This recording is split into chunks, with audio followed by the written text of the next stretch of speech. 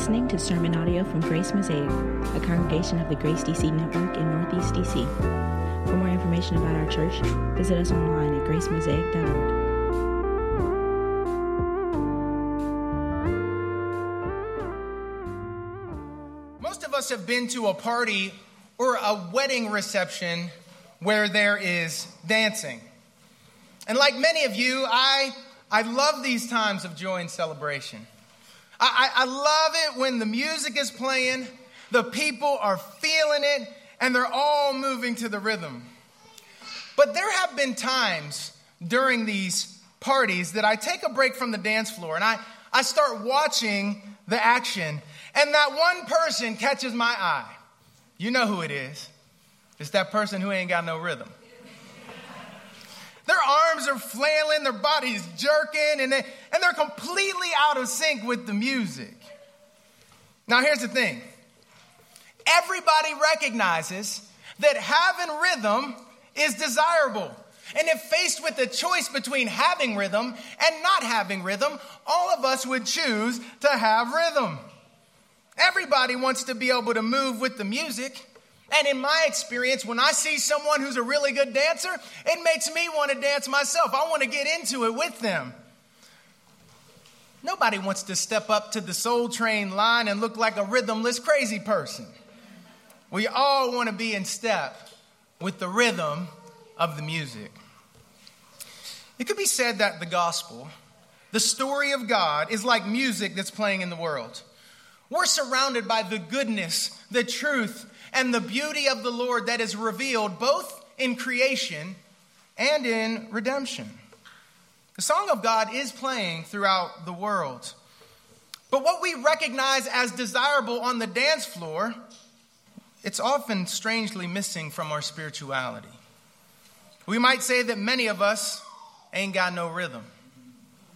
Our arms are flailing, our bodies are jerking, and we're completely out of sync with the music. And the result is that much of our Christianity is unchristian. We have no rhythm because we have no rhythms. We have no rhythm. We're out of step with God's music because we have no rhythms. The historic Christian practices or disciplines are the dance moves that help us to get in sync with the Lord.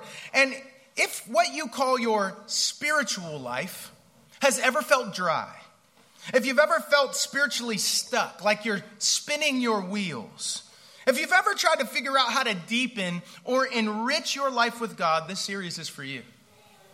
We are starting a new series for today and for the next few weeks. We're going to be working through a series on the spiritual practices, the disciplines of the Christian life. And this series is going to be called For the Life of the World. And today we're going to frame up these practices. Before we get into the practices specifically and begin to lay them out and unpack each of the practices, I want to frame up the practices, these Christian disciplines, with a key passage from the book of Isaiah this morning. And we're going to approach this text through 2 points. We're going to see the problem with our practices and the priority in our practices. The problem with our practices and the priority in our practices. So let's look at our first point. The problem with our practices. Now, if you look at verse 1, our passage begins with the Lord's call to the prophet Isaiah to announce to the people of God their transgression and their sin. But what follows, if you're reading the text, if you're following along with me, what follows might initially take us off guard, because it appears like the people of God are maintaining their spiritual practices and disciplines, and they're doing the things that any of us would endorse as important things in life with God. Look at verses 2 through 3 with me, and I'm just going to pick the phrases out. They seek me daily and delight to know my ways. They attend worship. They study their faith. They know theology. They ask of me righteous judgments. They pray. They regularly pray. Notice the word daily in there. They delight to draw near to me.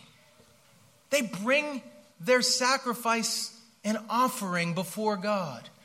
Like they are giving their generosity, as it were, for the sake of their spiritual benefit. They fasted and humbled themselves. There's piety here. There is a real focus on piety reflected in verses 2 through 3. This looks like model spirituality. Think about it. They're God-centered. There's concern for truth as a priority. Their lifestyle lines up with the truth, living by the word of God. They're concerned with personal piety. They are very dialed into their spiritual lives. It's important to note in this text that no argument is needed to support these practices because they're assumed. They're assumed to be a part of life with God. And no argument is advanced against these practices to suggest that they should be given up to approach spirituality through a different mode. However, through the prophet, the Lord identifies a problem, a fatal flaw with their spirituality. And you see it in verse 3. Look at verse 3. You seek your own pleasure and oppress all your workers. You seek your own pleasure and oppress all your workers. The primary problem with their spirituality and their practices is what you might call spiritual narcissism. Spiritual narcissism. The only concern of their spirituality, the aim of their disciplines, was their own personal interest, their own positive emotional experience with God, and their own growth in spiritual knowledge. What they sought from God, they sought for themselves. What they desired from God, they desired for themselves. What they asked of God, they asked for themselves. And they're rebuked roundly for this spiritual narcissism. But we know this narcissistic approach to spirituality all too well, don't we? This is precisely what the American church has taken from American culture. Modernity has placed self-actualization at the top of the list of human needs. Y'all familiar with Maslow's pyramid? All right. Just to let y'all know, I know about that. Every once in a while, you got to dust some things off. But at the top of the hierarchy, even in psychological study today, at the very top, what everyone is out for is self-actualization. Life is all about me reaching my full potential in every way. You know what it sounds like? I got to do me. And then our friends say, you do you. Do you, boo. Well, when my life is all about me reaching my full potential, spirituality, hear me, is reduced to a mere tool that I use. A spoke in my wheel in which I am the hub. You see it?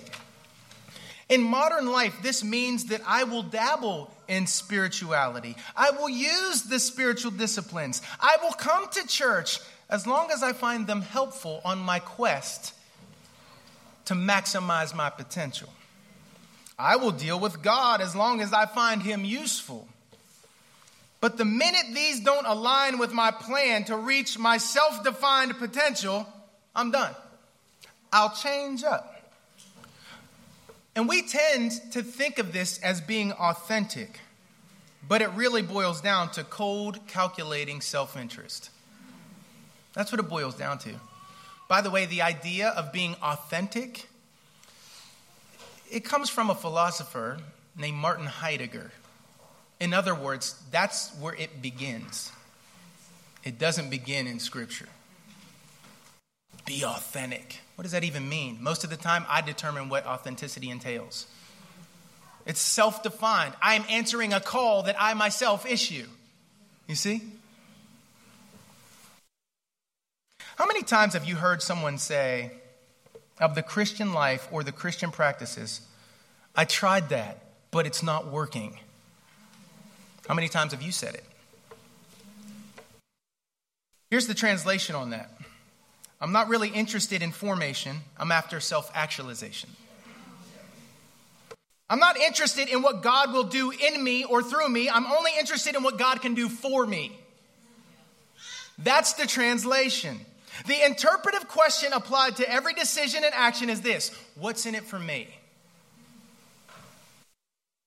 And though everybody acknowledges that selfishness is bad, here's the thing. Many of us only address selfishness superficially, which multiplies its strength. It multiplies its strength. Selfishness thrives under our self-deception and low barriers.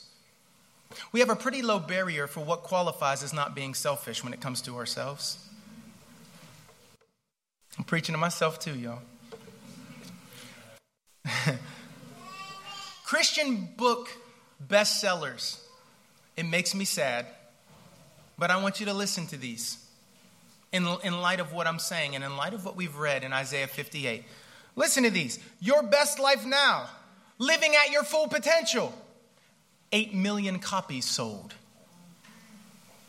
That's a lot of books, in case you don't know that world. The world of publishing and book selling.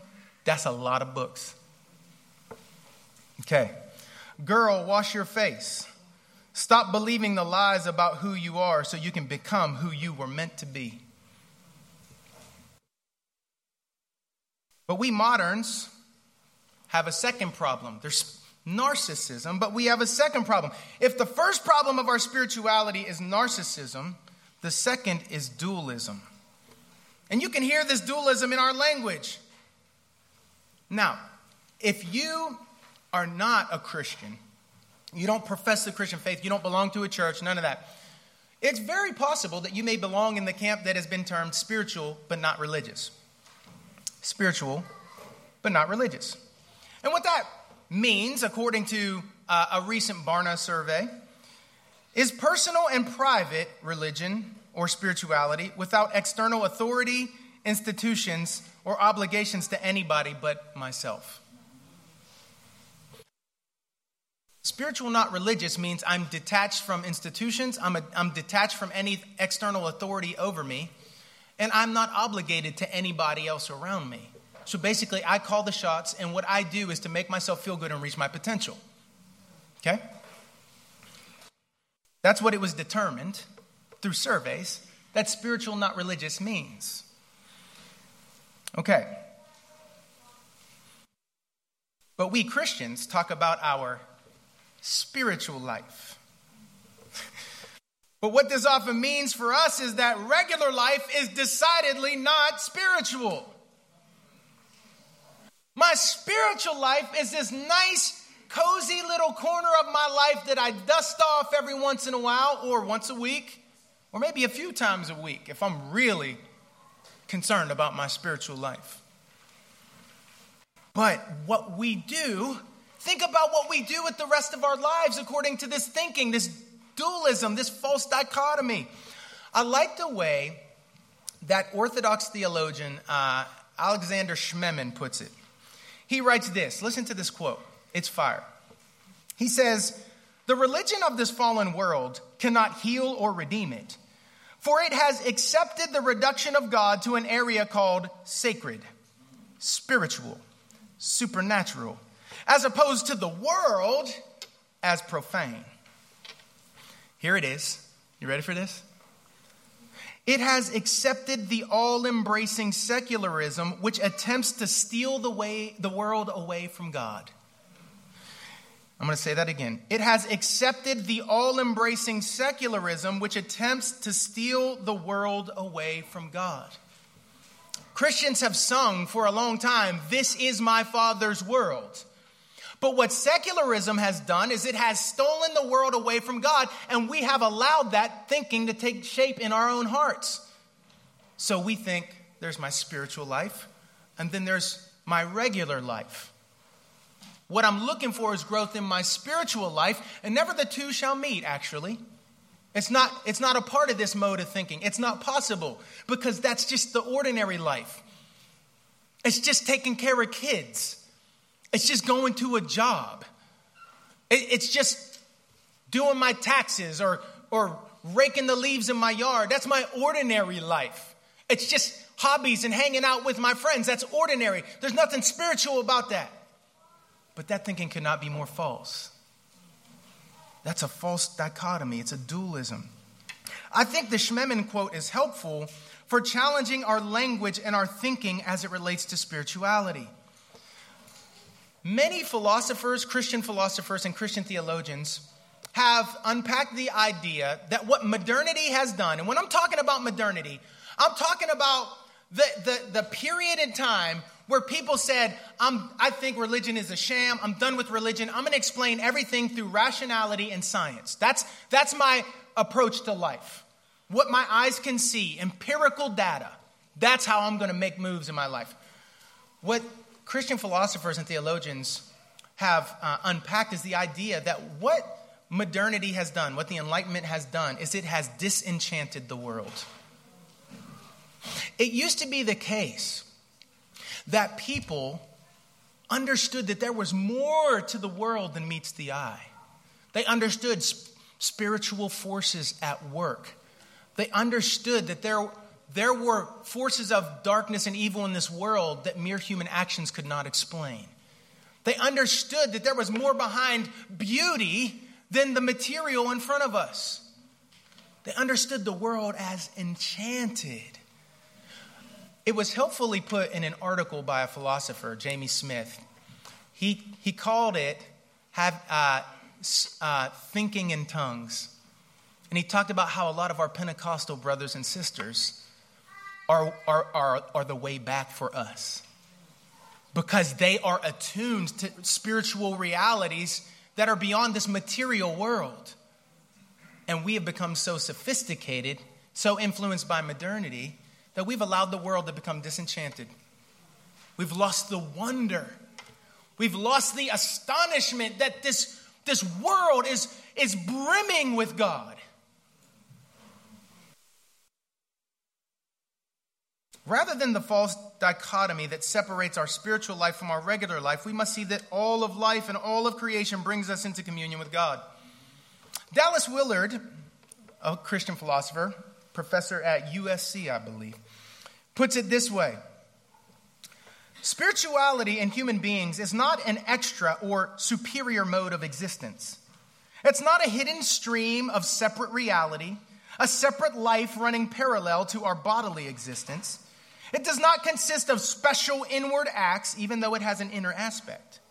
It is rather a relationship of our embodied selves to God that has the natural and irrepressible effect of making us alive to the kingdom of God here and now in the material world.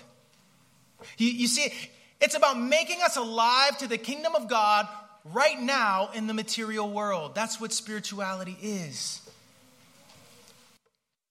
Narcissism and dualism are difficult problems in modern Christian spirituality, but our text gives us the right priority in our spirituality, which brings us to our second point, the priority in our practices. Now, look at verse 6. God identifies, he runs through a list of practices they are taking up and ambitions that they have related to their spirituality. These are not impious people. They care about piety. They care about following God. They care about knowing theology and all this stuff. But look at what the Lord says. Check it out. Verse 6, here's the corrective. Is not this the fast I choose? To loose the bonds of wickedness, to undo the straps of the yoke, to let the oppressed go free, and to break every yoke? Is it not to share your bread with the hungry and bring the homeless poor into your house? When you see the naked, to cover him, and not to hide yourself from your own flesh. Do you see it? If you look at verses 8 through 12, you see the heart of true and healthy spirituality. If spirituality is to be true, healthy, vital, here it is, it must be lived out for the life of the world for God's sake. And the result that we see in the text, if you look at these verses 8 through 12, the result is witness. Then shall your light break forth, healing, righteousness, the glory of the Lord as a protection, intimacy with God, guidance from God, satisfied desire, strength, refreshment, renewal. Do you see it? The Christian practices, the Christian disciplines are meant to order our life in the world for the life of the world. The practices are meant to order our life in the world for the life of the world. This is what we see in the text. The heart of our spirituality is God and neighbor, to be very simple. Jesus was not lying. He was not missing it when he distilled it all down to love the Lord your God with all your heart, mind, soul, and strength, and love your neighbor as yourself. This is the summary of God's way of life. This is what we are to practice for. This is our grand why that we must never lose connection with. But here's the question, y'all. Here's the question. Where does this come from? Where does this way of thinking, this way of life, this mode of spirituality, where does it come from? Where do we see this framework in its purest essence? We must turn to Jesus Christ. He embodies the practices of verses 1 through 3, but for the purpose of doing verses 6 through 12. You get it? The good news is that Jesus ordered his life in the world for the life of the world. It wasn't about Jesus reaching his full potential. It was about full atonement, full renewal, and fullness of joy for his people. That's why the Spirit of the Lord was upon him, he says in Luke chapter 4, to come and break people's chains, to set people free, to get the captives out of prison, to declare the year of Jubilee in every single possible way. This was not just a spiritual declaration. This was both material and spiritual. You see, it's the material and the immaterial. God cares about it all. It's all under his domain. And we see this modeled in the life of Jesus. But not just modeled. It's in the practices of Jesus that he takes away our sin. That he provides a perfect righteousness for us. It's in the practices of Jesus that we learn a new way of being as God's people. We learn a new way of communion with God. Not the way of communion through climbing, but the way of communion through the practices of grace. This is what we see in the gospel. And his practice was the redemption of the world, which means ours is a participation in that very work, y'all. Ours is a participation. When we take up these practices, we're participating in the same work of Jesus. We're participating in this for the life of the world when we take up the practices with that intent. What I'm telling you is this. Spiritual disciplines are important and valuable. The church historic has recognized that, and that historic church reaches around the globe. It's the common wisdom and guidance of the church about how we are to live our lives before God and in communion with one another. But I'm trying to tell you that it matters what you're aiming at when you do these practices. Is it just to get your pick-me-up? Is it just to get your motivation? Is it just to make yourself feel better? One author said that's treating the Christian life like heroin. I thought it was a striking thing to say. I need a fix. And that's what we come through these doors for. And if I don't get my fix, well, then I'm bummed out. It was just, how was service? It was all right. Right? It's always going to be all right when I'm up here, right? I'm okay with that. Because spirituality is about much more than your emotional fix or your pick-me-up. It's about aiming you, redirecting you to the life of the world. And in that way, you become like your Savior. You are conformed to the beauty and likeness of Christ only in as much as your life and your practices are aimed at the life of the world. With this priority in place, we can lean against the narcissism of our age. With this priority in place, we can lean against the dualism of our age to live in a world that's absolutely brimming and pulsing with his presence. We recognize there are no ordinary people around us. We recognize that every sunset and every leaf and blade of grass and bird we see flying, they're all signposts and they're directing us, and they can bring us into communion with God right now. Before the fall, the entire world was this table, communion. All of it. And all the world is bound up in that table, that bread and that wine. Think about it. It's all in there. If you have a mind to see it. The practices help us to maintain the kind of awareness, wonder, and worship that deeply shapes our encounter with the world. What are we practicing for when we take up the spiritual practices, the Christian disciplines?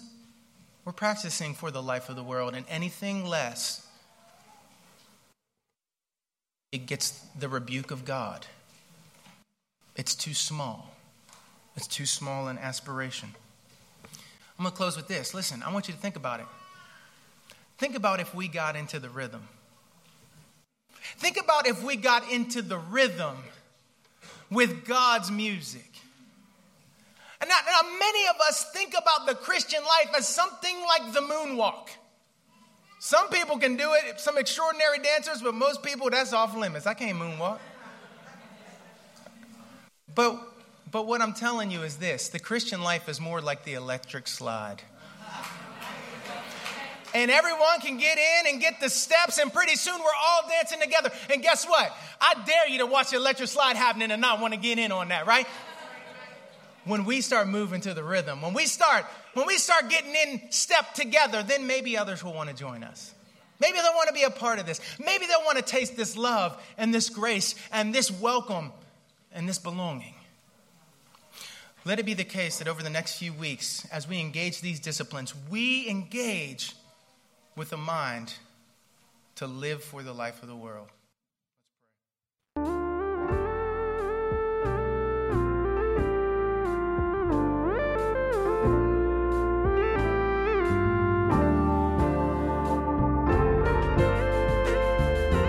Thanks for listening to this podcast from Grace Mosaic. For more information about our church, visit us online at gracemosaic.org.